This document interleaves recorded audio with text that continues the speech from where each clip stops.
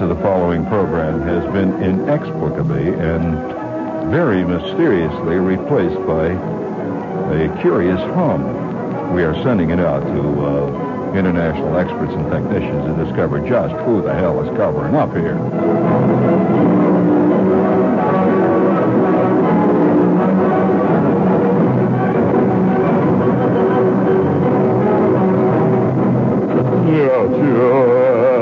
Merry Christmas, Merry Christmas, la-da-tee-da-da-da-da-tee. Merry Christmas, Merry Christmas, la-da-tee-tee. I'll ask you a speaking of Christmas trivia, I'll ask you a bit of Christmas trivia here. About 3 or 4 years ago, with great hoopla, it was announced that the Nixon children had given Richard Milhouse Nixon, the President of the United States, a much-publicized Christmas gift. What was it? Merry Christmas, Merry Christmas, Merry Christmas to you. Merry Christmas. No, it was not an alligator skin leather subpoena holder. It was not. Merry Christmas. That wasn't bad, was it, Joe? Merry Christmas. All right, come on, what was it? Come on, paisan, come. Oh, no, it was not a dog. That is a clue that just absolutely... Of course, it's true, you always say, no, it was not a dog. Merry Christmas, Merry Christmas. Listen, anybody who gives anybody else, unless it happens to be somebody very close to them in their family, anybody who gives anybody else an animal for Christmas is asking for any kind of roasting they can get in hell and probably will get. Merry Christmas, Merry Christmas. Get out of here. Do you know it is not a chair. This is something that has to do with the sporting life. No, it was not a hearing aid. No, it was not a hearing aid nor an earwax cleaner. No, what was it? Merry Christmas. Why do I remember this stuff and everybody else sits around like dumb clods? You know, you got cauliflower between the ears. Merry Christmas, Merry Christmas, da-da-tee-tee-tee-tee-tee. Speaking of Merry Christmas, as part of our vast public service programming here, we, of course, keep you abreast as to various trends in Christmas gifties. And I receive all kinds of catalogs, and I walk around, I look in the windows, to just see which way it's going, the wind blows in many directions. George, it does. And it carries with it many omens. Yes, indeed. Some nights when the wind is blowing in from Secaucus, you begin to realize there's a big, vast, fermenting country out there, don't you? It's good for us here in studio land. It is. It's a never land of showbiz to be reminded from time to time that life is real, life is earnest, and it's a whole damn big compost heap out there. It sure is. I mean, you get so used to the grandeur and the elegance of 6th Avenue that you tend to forget, you tend to forget that other people out there are scratching, man. I mean, when you're walking along 6th Avenue and you're knee-deep in them cigar butts and all those beer cans. And the other day I go past an OTB office. And for those of you who don't know what it is, and you're living out there in the boonies, OTB is the off-track betting office here. You see some great-looking people going in and out of them, The other day, I go past the OTB office, and there is a man and a woman in violent, bitter argument. And she is crying, and he is standing there looking contrite. And I had this visions. A vision came right there before my head. It was a vision. Do you remember the old song, "Oh, Father, dear Father, come home with me now. The bell in the steeple chimes 8." You remember that? You ever hear that song? It was a great song. It was a song about a kid, singing to his father or her father, who was he's in this terrible saloon, and he's drinking down this 3.2 beer and just carousing like hell. And here it is, it's wintertime, and Mommy and the kids are back home starving. He no longer can afford to, buy anything but beer now. To hell with the kids, see. And the song is this kid standing in the doorway, and this old sock, drinking 3.2 beer and rousting around, looking at ladies in red dresses. And the kid is singing, "Father, dear Father, come home with me now. The clock in the steeple chimes 8. Well, that's, I can see that happening in the OTB. I could see, a kid arriving at the OTB office over there on 7th Avenue, "Father, dear Father, come home with me now. They're off at the 7th and Rockingham, and you ain't gonna win." And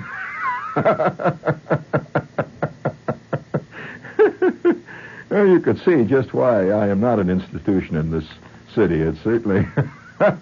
But I saw this lady, and she was crying, and the guy is standing there looking contrite, and I realize, of course, he's lost his entire welfare check over there. Here he is. He's blown the whole thing this afternoon on number 7 and the 4th, and it went down the drain.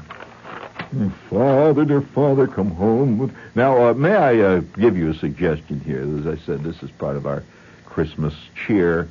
Part of our Christmas cheer public servicing here that word servicing is different than service, isn't it? Especially if you know anything about farms. Better be careful of using that word. "Oh, Father, dear Father." I could see Joe's the city guy. He didn't know what the hell I was talking about there. But this is part of our vast, very, very concerned public service department here. Among other things, we send you various joyful Christmas-type commercials. And, Joe, please, would you hit the joyful Christmas-type commercial button? Number 1 there. It's right on the list there. There you go. Tonight, instead of the usual play that machine good, Joe. How about a Dubonnet before dinner?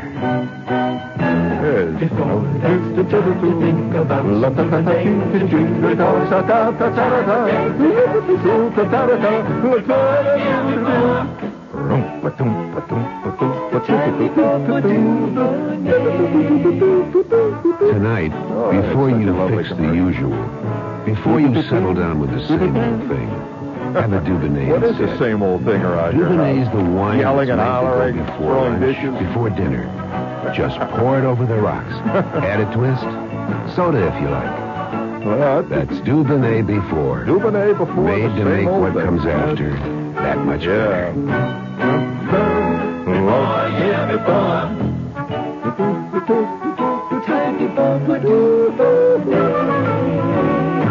Dubonnet Company, New York, New York. Dubonnet. That's good stuff. A little spritz of Dubonnet over the rocks. Not bad, really. Some of the old roses there singing around them cheeks. Speaking of, that commercial's kind of nice. It says it makes everything that comes after seem better. And they don't tell you what it is, the after. It could be almost anything. They imply meatloaf, red cabbage, little mashed potatoes. But on the other hand, it could be almost anything. I know a lot of people who every night before they have dinner, actually, you have to have a certain elegance to call what that meal is dinner. That's one of the great separating points. I mean, if you call it supper, you're one of Archie Bunker's crowd. If you call it dinner, you're something else, La Digne. Then you're really something else. But on the other hand, if you say, "Hey, what's for supper?" Well, you're a different type than George Plimpton. Very different. Of course, supper is a thing one has after the theater in the elegant world. You must know that. A little crisp roasted cheese, little slivers of toast. That's called supper, an elegant little rare bit, perhaps. But on the other hand, when that commercial comes after. Now, I know many people, and I think you've known them yourself, Joe. You have the look of a man who's looked at the underbelly of life. You haven't? Have you ignored it? Have you walked away from it? But you're aware that it exists. Well, being aware of it is enough sometimes. And it depends on... Really, and I just think that a lot of people, and I've known several in my time, who prefaced every meal, or let's say followed every meal, with a giant family fight. That's a family fight time. When do you have your fights around your house, Joe? I mean, are they set? You don't have them. I see. Just as smooth as silk. Glass, I see. Okay. Very nice. Your life is an untroubled, placid pool of peace and tranquility, right? Very good. How do you manage that? Novocaine? I see. That's a pretty good trick if you could pull it off. Speaking of magic, would you please hit the Magic Festival button, please?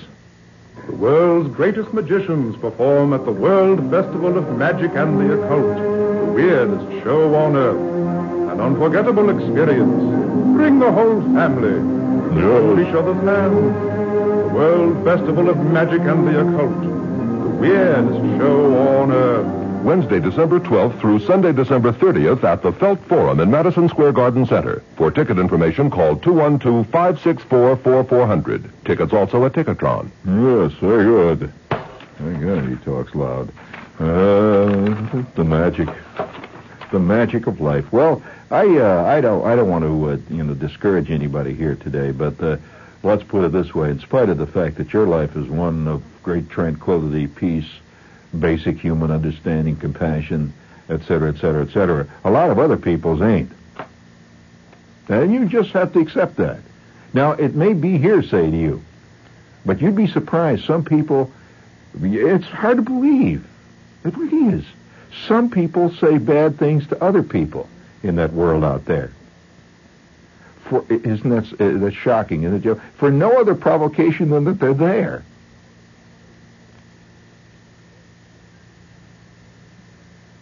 Oh, no, Jerry doesn't know about this. This never happens in his life either. And I might say it never happens in my life, and nobody that I know. But I have heard rumors. Yes. In fact, one day I was walking down, I believe it was Morton Street, which is a small street in the village, a lot of apartments down there, and one of the apartments there was second story there, and the window was open.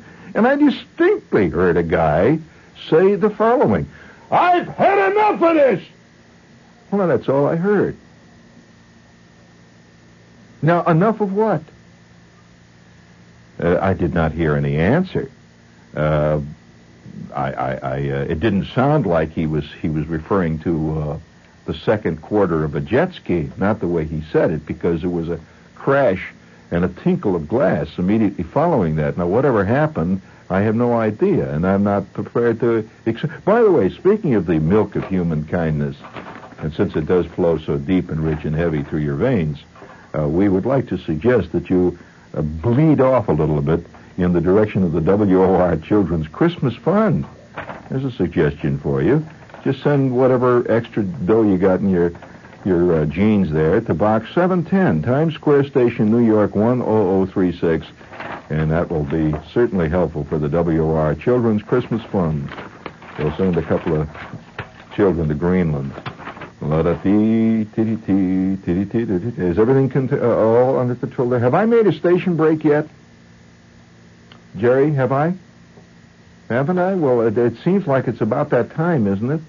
I just wondered. Yes, oh, wait a minute, just a minute. It's on the tip of my tongue. Oh, what the hell? What is this station that... Huh? No. Sometimes, if you ever had the sensation of your entire life going before your eyes, they always say when you're drowning, your entire life proceeds to parade through your head, right? Which seems kind of interesting. They could do all that quick. But nevertheless, this is and from time to time, I find myself, you say this is a station break time? This is yes, it is damn. Right on the tip of my tongue. Every station I work with started with a W. This is except KYW. I worked there once. I remember that one. Yeah, KYW. No, this is not KYW. I remember KYW had a green studio. This is not KYW, no. They had the dome-looking engineers, yes. It's very different. Yeah. Oh, they're not listening now. They don't stay up this late. No way. They fall asleep about 2 or 3 in the afternoon. But this is W... Oh, damn. It's on the tip of my tongue. I know the company that owns it. There's a sign in here. It's an RKO station. I know that. But, they own 6 of them. Let's see. It's a... and W-O-O. That's right. O-O. Yes. No. W-O-O is another station. That's out in Iowa. W-O-O. W-O-O. W-O-W. No, that's Fort Wayne. Fort Wayne. That's W-O-W. Yes, Fort Wayne. W-W-O. Don't. Now, wait a minute. Don't tell me now. I'll get it. I'll get it. W-O-A? That's close. It's in the same alphabet. W-O-D.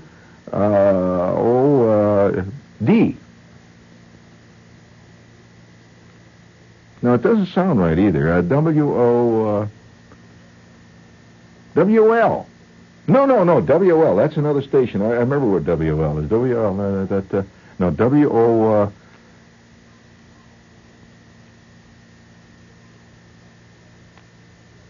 It just was. I could just taste it. It was coming up, but it's gone. W-O... an RKO General Station in New York. New York, that's right. We are in New York. My God, I know that, yes. New York. Was New York when we came in, yes. It may have changed. You never know. This is, a changing world. I'll go walk out there tonight and you're in who knows where, Zambezi. This is W-O... If I say it real fast, I got a technique, people say, they come up and they say, give me the capital of North Dakota. And if you just bark out the first thing you think of, you're probably 9 times out of 10 wrong, right? But at least you will have said something, and if you say it quick enough, the guy that hears you thinks you're right. He thinks he's wrong. If you say it quick enough, loud enough, with enough surety. All right. Okay, this is WOR New York. I know damn well it ain't, though. Is it? It really is? Oh, yeah, of course. What's the matter with me? This is WOR New York. I knew it was there all the time. But we tonight would like to salute, as part of our vast public service pre-Christmas Straws in the Wind shopping list. In one of my favorite shopping list catalogs, I have received the following suggestion. Now, does not apply to me here because I'm not the family kid type, but many of you probably have kids. And this is a suggestion for a really creative gift which says a great deal about our civilization, our time, and the American way of life, too. If you can combine all those things, you've got a really great gift. You agree? I mean, you give somebody a pair of bedroom slippers that look like rabbits with the rabbit ears. You ever gotten one of those? I'll never forget one of the most embarrassing Christmas gifts I ever got in my life. I was about 10, When you're 10, you're beginning to feel like you're getting there, You're sneaking around back at a garage, out back at a gym at school, and telling dirty jokes once in a while. I'd like to ask a rhetorical question to all of you out there. Not all of you. I'm talking about them metaphorically within the mind, the all of you.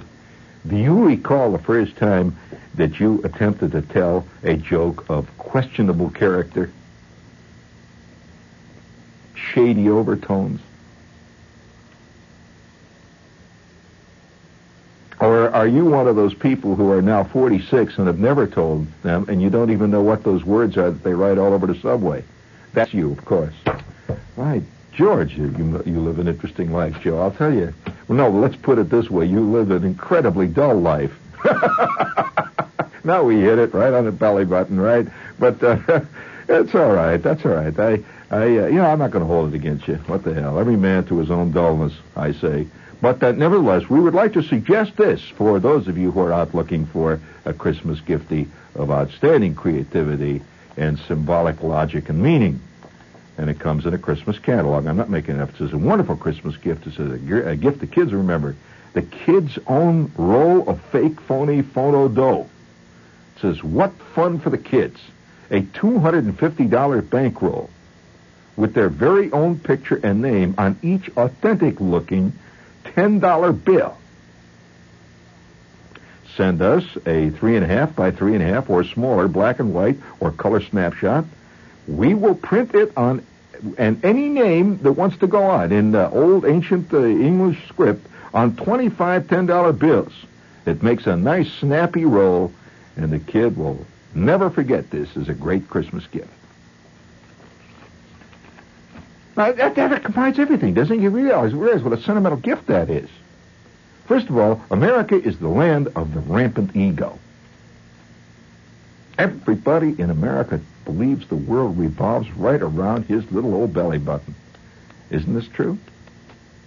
The world consists of a number of spokes radiating from the center axle of the vast wheel of the solar system, which, strangely enough, is you. Out of all the millions of people, isn't it amazing that you were born the center of the universe? But by God, it's true. It's kind of great. You're pleased with that, aren't you? All right. It is the day of the overweening ego. So what better than, right away there, your kid's got his picture printed on what is more important in today's world than a good, crisp, crinkly $10 bill. And it's authentic looking. And I thought to myself, gee, that's a great symbolic gift for a kid. And it captures so much of the spirit of contemporary Christmas. The crackle of money, brand new and you notice it isn't a $1 bill. You know, a kid get his name on a roll of $1 bills, he's liable to gripe like hell. You know, what the hell is this? But it's a 10. That's a nice in-between bill. A 20 would be a little gilding the lily, if I may say so, wouldn't it? But the kid flashes a roll of 10s, and that's not going to be unusual for any kid in, you know, your average affluent neighborhood. Flash a roll of 10s. And if he can flash a roll of 10s with his picture on it, and even pass one, well, you've really made a Christmas the kid won't forget, especially when he's down there, you know, he gets 7 to 22, and he's sitting down there. He'll never forget you. And he will have started on a whole new career. But, you know, speaking of phony money, did you ever get a phony, anybody ever pass a phony bill that you got? I had one time. I'll never forget. It was something, terrible, embarrassing moment. I'll tell you what happened to me. It was in Chicago, you know, and I come into this place. I go into this, it was actually a cigar store like, you know. I go into a cigar store, say I was going to buy a magazine or something. I was just standing around and buy some Lifesavers or something. So I go in this store, see, and there's a lot of people in there. And I take the Lifesavers or whatever it was, and I go over to the counter, and a lot of, you know, they got one of these little rubber things on the counter with the little fingers that stick up where they throw the quarters. You know those things? So I'm I'm standing there, and I'm waiting my turn, and there's a lady ahead of me, and a couple of guys behind me, and so I said, I'll have the grape raspberry Lifesavers here, please. And I hand him this $10 bill. And, you know, it was my money. I just give him this $10, and the guy, I guess, says, okay, and he turns around. He's got a cash register. Wait. He says, what are you trying to do here? What is this, Mac? He said, what are you giving me here, buddy? I said, what do you mean? He says, get out of here. Hey, Manny. And Manny comes out from behind, you know, somebody funny. Manny says, what's the matter, Stan? He said, look at this, man. Look at the guy's trying to pass me. I said, what? It's $10. He says, hey, buddy, phony $10 bill. What you got here? And well, that was lucky. I was in a very bad neighborhood. I was in the kind of neighborhood that if they call the cops, they'd be in trouble. So, you know, and I take a look at this. You should have seen the $10 bill I had. I never looked at it. It looked like it was printed on Charmin John paper. It was the worst looking $10. It was the kind of $10 bill, you know, that a kid would make out of a rubber stamp, you know. There it was. It said $10. And somebody had passed that to me. I had, you know. And I said, what? I never made this. I said, what the hell is this? And he says, sorry, buddy. He says, you ain't going to pass that phony baloney. For God's sakes, look, it's blank on the back even. So what the hell is this? Says, come on, give me some money. You want to buy the lifesavers? You pay for the lifesavers. I said, oh, well, of course. And everybody, of course, is in the place is looking at me with a bad look, like, here's a counterfeiter. And I barely escaped. I gave him the dime which I had, and I went out on the street, and people were looking at me, and I walked down the street sort of sideways, and I was really embarrassed. That's a terrible thing. I'm serious. I tried to pass a phony $10 bill, and I didn't know it was phony. I never looked at it. I took it out of my wallet, and when I looked at that phony $10 bill, it was unbelievable that I had ever accepted it. It was embarrassing. I'm serious. It looked like it was printed on squeezable Sherman. It was very cheap looking, soft, spongy paper, and it was really cheesy looking. And I kind of depressed me. I thought, boy, there's a Mark Bourne every minute. And guess whose name's on it? Me. Everybody tends to think he's pretty smart. You tend to think, boy, you're never going to get taken by a flim-flam game. Oh, no way.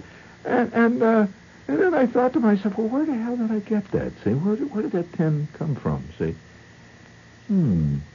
And I tried to think of where I had gotten some kind of change, and then it hit me that about 3 or 4 days before that, I had gone into a gas station, and I had gotten some gas, and I gave the guy a 20. And there I am, sitting in a gas station, of course, and they're filling up the gas, and it hit me. Sure, I know what was the matter. There was a guy behind me, and immediately, he starts to honk. He's getting, hey, what are you doing? Come on. They're crying out loud. What, are you going to take all day up there? Come on, Mac. And, of course, they're running around. And the guy came out of the little Shell station or whatever it was. It was, just a gas station. I don't remember what kind it was. He comes running out. He says, okay, here's your change, sir. And he hands it into the window there. I grab the change, and guys are honking. So I stick it in my coat, and I drive away. I had been taken by somebody who printed his own $10 bills on John paper in a basement with a rubber stamp. And then I tried to pass it. Well, ever since that time, I felt a little guilty. Every time, when you give somebody a $20 bill or something to change, you ever feel, oh, God, I hope he doesn't look at it real close. Wow. You whistle and you look around. You expect to see the guy in the black suit with a gun on the side. Come on, all right, buddy, let's go. Come on, the wagon's outside. We're ready for you. But when I read about this great gift, you can get the kid's picture on it. Most people couldn't tell you what the picture is on a $10 bill. Can you tell me what's on a $10 bill? What the picture of the guy is? Can you tell me who's on a $10 bill? Either of you. Who? Jefferson. All right, we'll accept that. I'm not going to argue with you. You say Jefferson. John Paul Jefferson? There was no such character. Are you speaking of John Paul Jefferson? You mean the one that said, never give up the ship? I see. Yeah, well, all right, who's on a 20 then? Now we're getting pretty rarefied for you, since I know where you work. All right, okay. Now you see, you could almost have. And this is the season, by the way, that all stores dread, because this is the season when most phony bills are passed in the Christmas season. Yeah. So watch out. Watch out. Do you know that one time I got change? When I got change, I'm talking about money change. I got change, and I walked around with this in my pocket for a couple of days.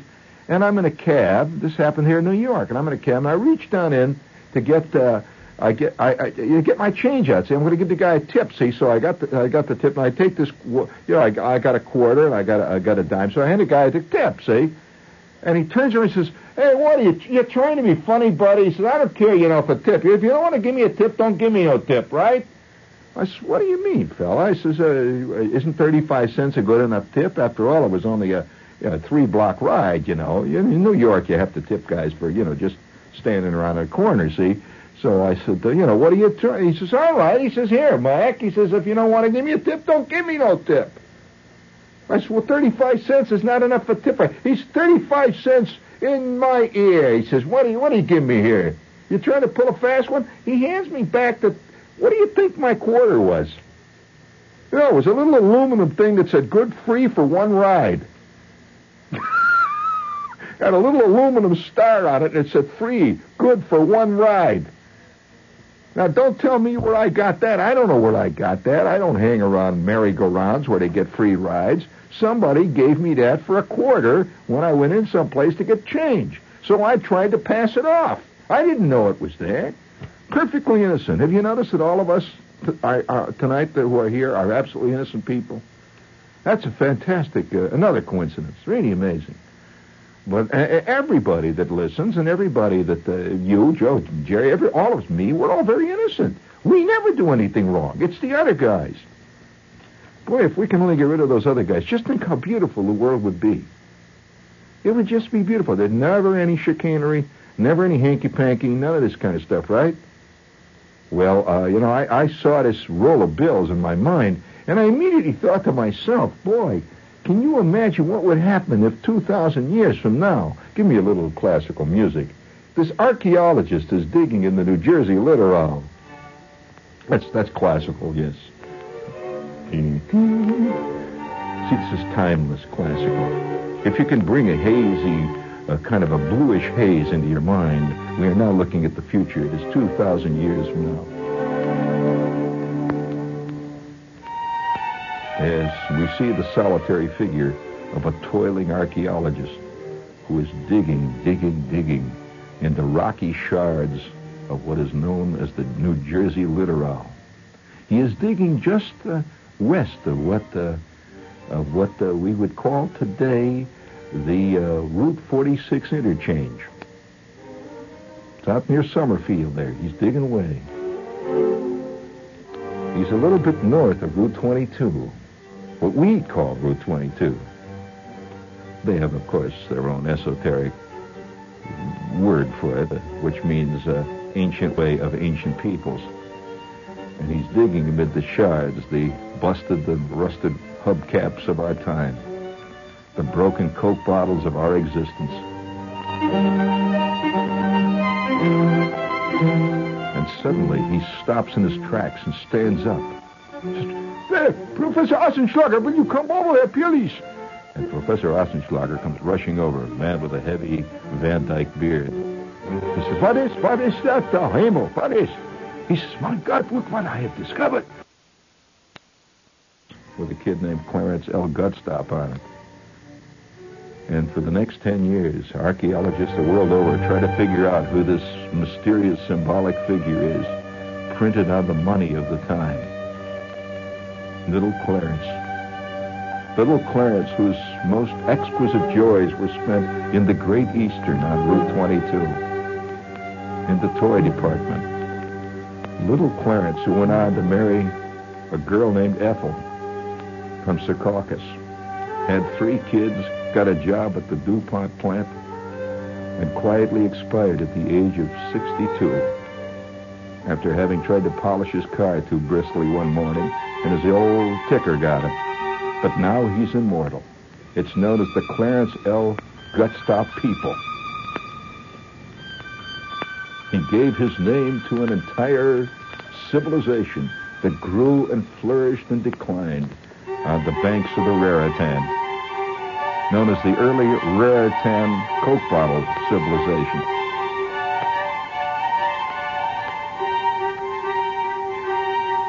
You don't see yourself as part of a timeless procession of history? Well, you damn well better. That's the way history sees you. A timeless procession of endless human beings stretching all the way back to that primal man with webbed feet, to that creature in the very far distant future, in the roar of a tremendous violent atmosphere which will finally disappear in a cloud of cosmic dust. Man lived, man existed, and man died in the brief twinkling of a cosmic eyelash, a moment, a tick of the clock of the eternal cosmic solar time.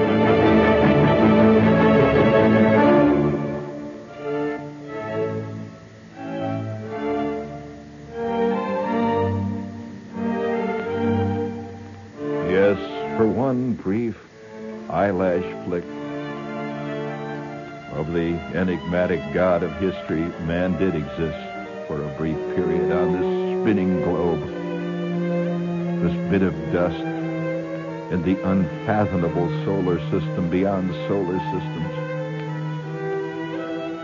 And Charlie Leroy Gutstop of West Plainfield gave his name to a whole civilization because one Christmas his father bought him a roll of phony $10 bills and had his picture imprinted right there next to the Big Ten.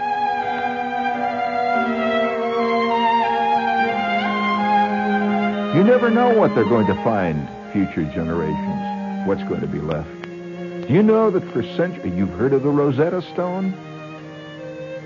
You've heard of the Rosetta Stone? Well, I shall tell you of the Rosetta Stone. It is one of the great keys to the ancient world, a bridge between the ancient and the modern world.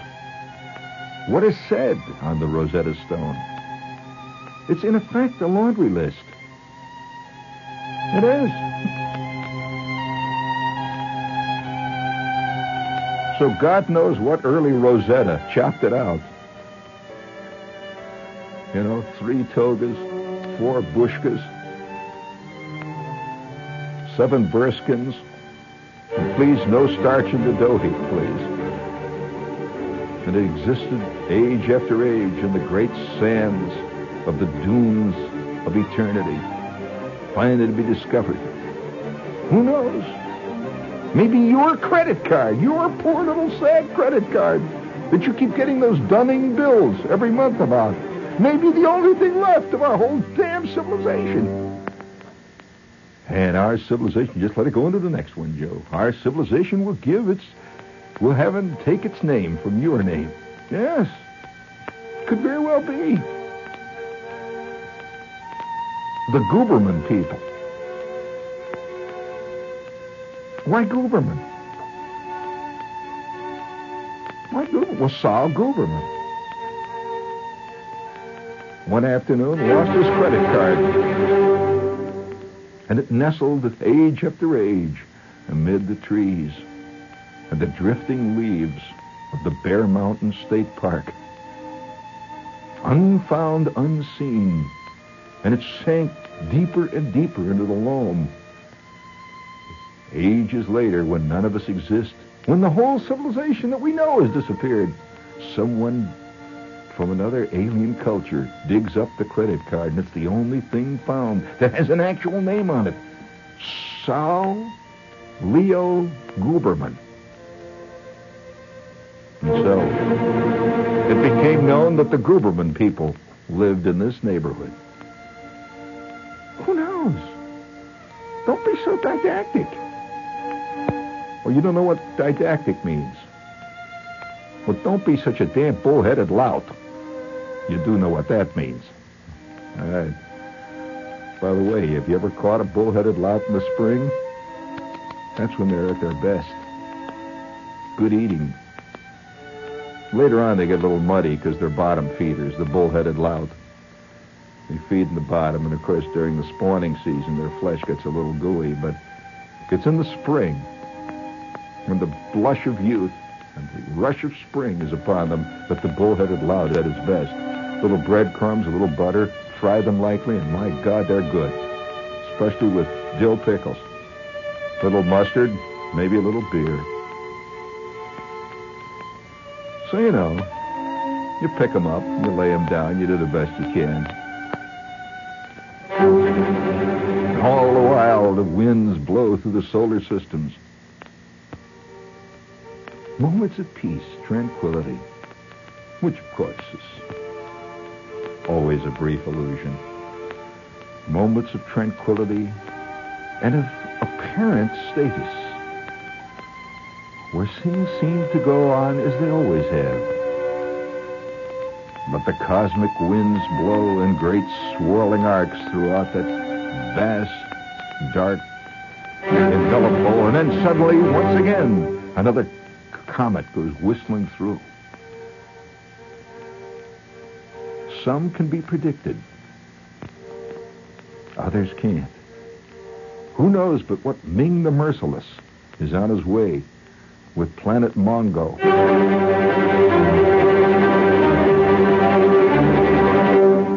And only Flash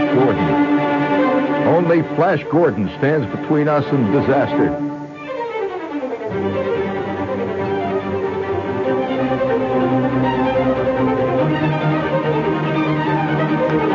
You can see it in the sky. It's coming closer. We have 24 hours to live.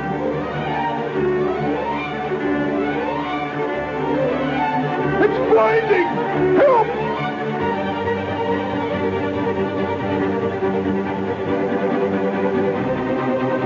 Help! It's getting closer.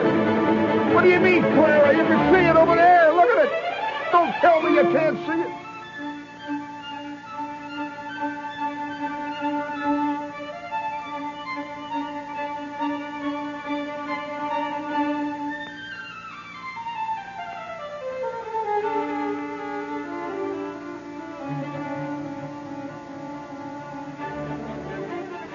Bring it up, Joe. That sounds great.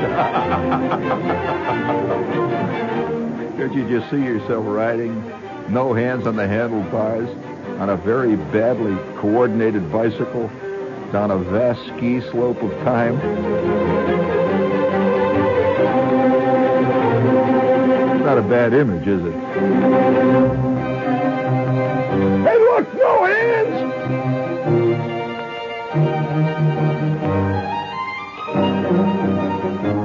Hold it there. Oh, wow. Boy. I don't know what's happening. Maybe it's the proximity of greatness. I don't know what's happening.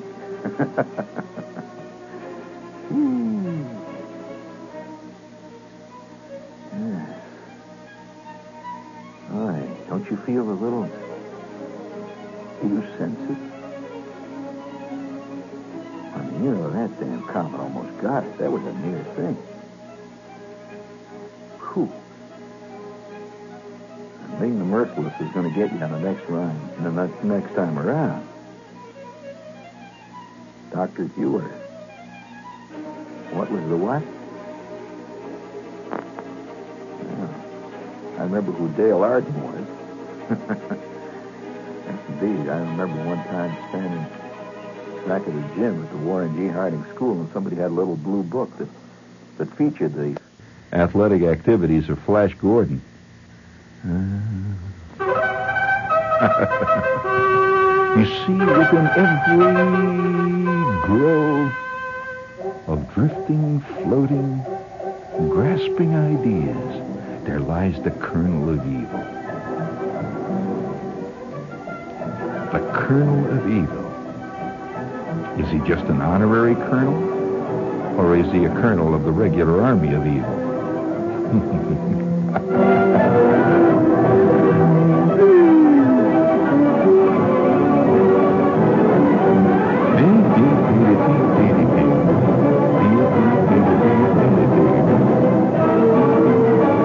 I've just received a memo from the front office here. It's in blue paper.